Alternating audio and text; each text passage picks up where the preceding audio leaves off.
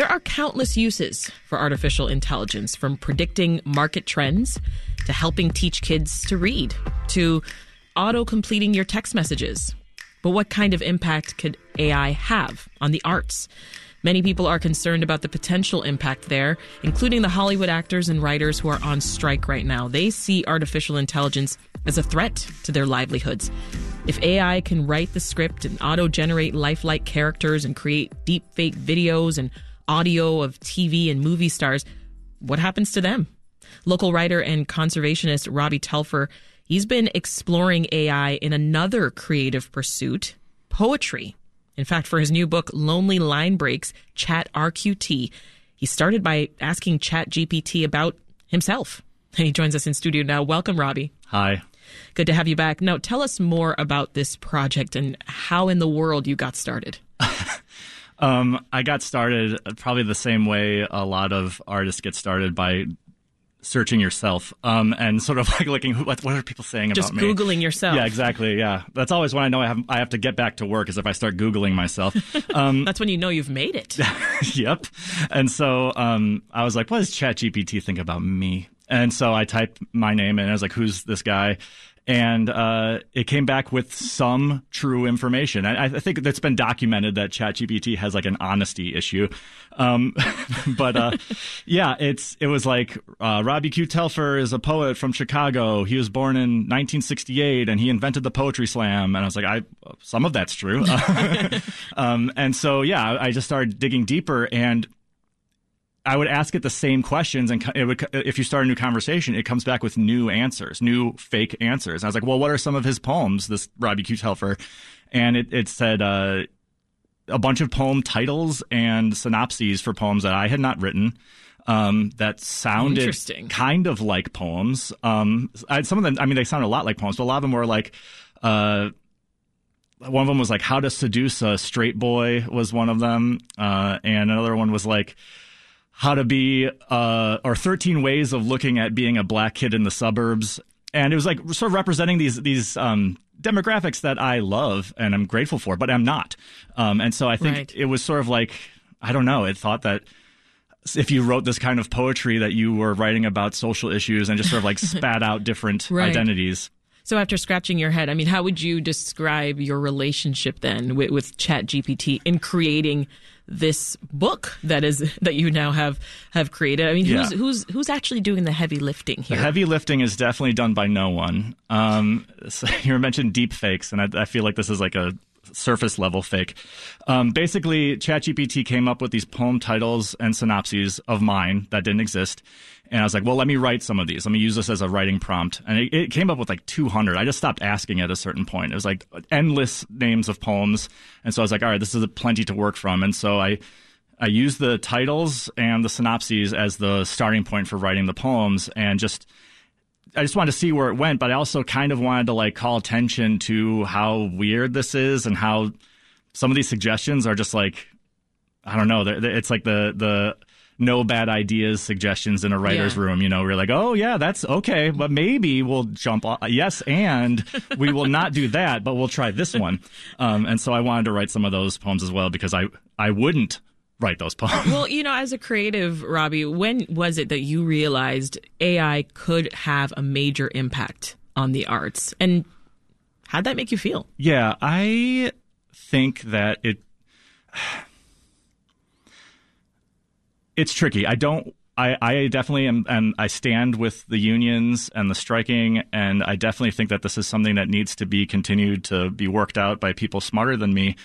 But I also think that art doesn't exist in the places that we say it does. I don't think art is like replicatable. I don't think that if AI makes art, I don't personally call that art. There's no animus there. There's literally no blood pumping through it.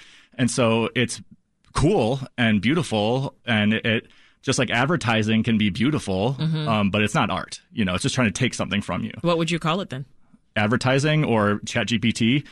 I would call it a good magic trick. Or like, I think about it all the time, like, those guys who stand really still and they pretend to be like statues and then they move and they scare you. Right. Those guys are so talented. That takes so much work. And I love watching that. But that's where it ends. Like, there's nothing else underneath that, right? And so it's like that to me is and I do not want to take away from their skill, but that's to me the level of artistry that you might get from these things. Yeah. Well, let's turn to one of your poems now. This one's called If Godzilla Was a Metaphor. Mm-hmm. Please, if you could just do us the honor of reading this for us, Robbie. Yes, I will. I'll start with the description from ChatGPT. So it says, If Godzilla Was a Metaphor, a poem that examines the deeper meanings behind the classic monster movie and the ways in which art can reflect and shape our understanding of the world. Here we go. If Godzilla was a metaphor, he would be very obvious, like a bird or the moon. Everyone would scream, we get it, in Japanese, as their metaphorical high-rise falls. Mothra would not be subtle. She would crash through the screen, hit you over the head with herself so hard you make an online message board devoted to obscure interpretations and slash fiction where the metaphors finally hook up. The birds or the moon or a green light break the hot tension, release the endorphins like a pod of trapped dolphins, erupting like laughter from the wine-dark sea, like a volcano bubbling up, like a monster bubbling up, eventually to become an island of screams and fire and echoes and time and trees and birds, like a well, like a prayer, an avocado, a shawl. We get it. Oh my gosh, the imagery. That's all it is. It's just imagery with nothing behind it. Because yeah, that's the idea. Is like, if Godzilla was a metaphor, I'm not telling you what the metaphor stands for. I'm just saying, if it was a metaphor, yeah, it would be pretty big. It would be a big metaphor. And you wrote this using ChatGPT. I wrote that myself. And the title and the synopsis were from ChatGPT. Oh. I did do the heavy lifting of putting words together. Well, that would explain why it's so good. You got another poem called "The Future Is a Computer," and I hope to God it's not, Robbie. Yeah, that one in there is more of like a sort of like retelling of the. I think it's Stephen King's story of Lawnmower Man, whereas like the terror of artificial intelligence and the World Wide Web and what would happen if we... I mean, do you think we're moving in that direction? I think that the apocalypse happens all the time, and for some people it's already happened, and we're just always having to adapt to the situations that are at hand, and if we don't adapt, we go away. And so... I think that this is a big change. I think this is a big change, just like iPods were a big change to the music industry, you know, just like the typewriter. That. Yeah, I mean, I do too. I don't remember the typewriter sort of like really taking off, but, you know, there was a lot of concern about what these things would do. And I think rich people will exploit it because that's what rich people do.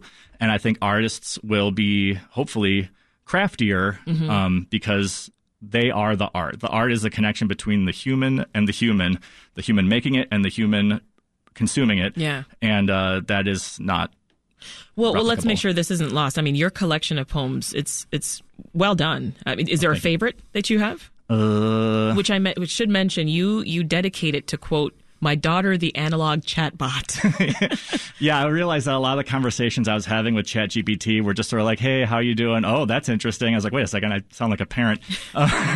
Just like continuing a conversation that doesn't need to exist.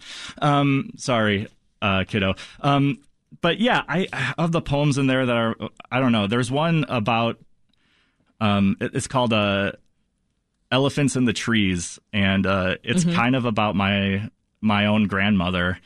And yeah, that one's near the end, right? Yeah, and I think that like I think that we get inspiration as artists from all over the place, and if you need, there's so many different pathways and doorways into the things that we want to create that, like, I don't know, it was an opportunity for me to reflect on my own grandmother in a way that I wouldn't have gotten from ChatGPT, or I wouldn't without ChatGPT. I mean, without the pandemic, I wouldn't be connected with so many poets around the world via Zoom, you know? Yeah. like it's, I don't thank it, but it's changed the way I live in a way that I like the things that are in part of my life because of it.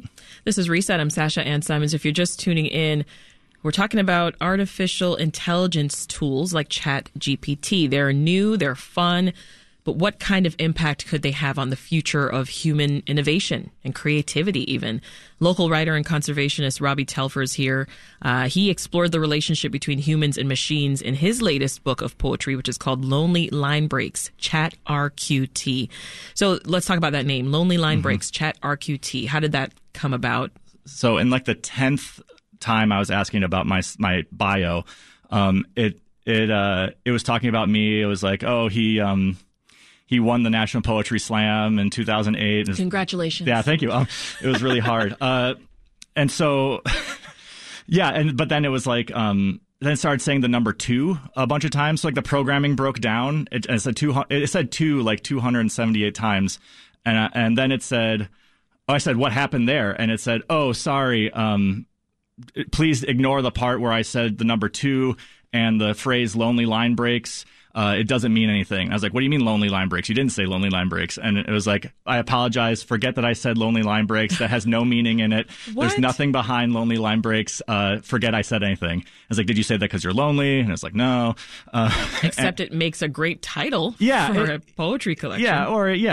But I also like that a poetry collection about ChatGPT, the title comes from ChatGPT, where it admits that there's nothing behind it. And I think a lot of the sort of like conversations that one can have with these things, there is nothing behind it. You know, there's no ulterior motive. It's just programming. Well, part of that sounded like it was gaslighting. That happens all the time. Yeah, I was like, maybe I did invent the poetry slam. You said it so convincingly. I think it wants to be helpful more than it wants to be truthful. And that has some repercussions. Well, tell me your biggest takeaways then from writing the book, when it comes to the role that AI can and is already playing in society. I'd say that we got to stay one step ahead of them and try to work with what we got. I think the time we spend bemoaning it, there's always going to be someone who's going to come in and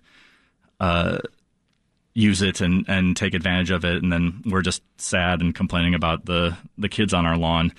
So I think that we can harness these things and try to make what we can from them that is real art, and keep moving forward. I mean, I don't know. Would you ever team up with AI again? Yeah, I would. But I would want to make sure that it was clear that I was the one in control. Because I think it's always kind of weird when you've like a deep fake has actually fooled you or something like that. That's true. Not a good feeling, which I think is what everyone's worried about. Well, before we wrap, tell us this, Robbie. How can folks get a copy of the book? And I believe that you know some upcoming readings. I do know. Yeah. I have 3 readings coming up. The first one is at the Bookseller on August 3rd at 7 p.m. I'll be doing a sort of like book release reading there. And then I have 2 more after that. But you can get the book at bottlecap.press. It's put out by Bottlecap Press.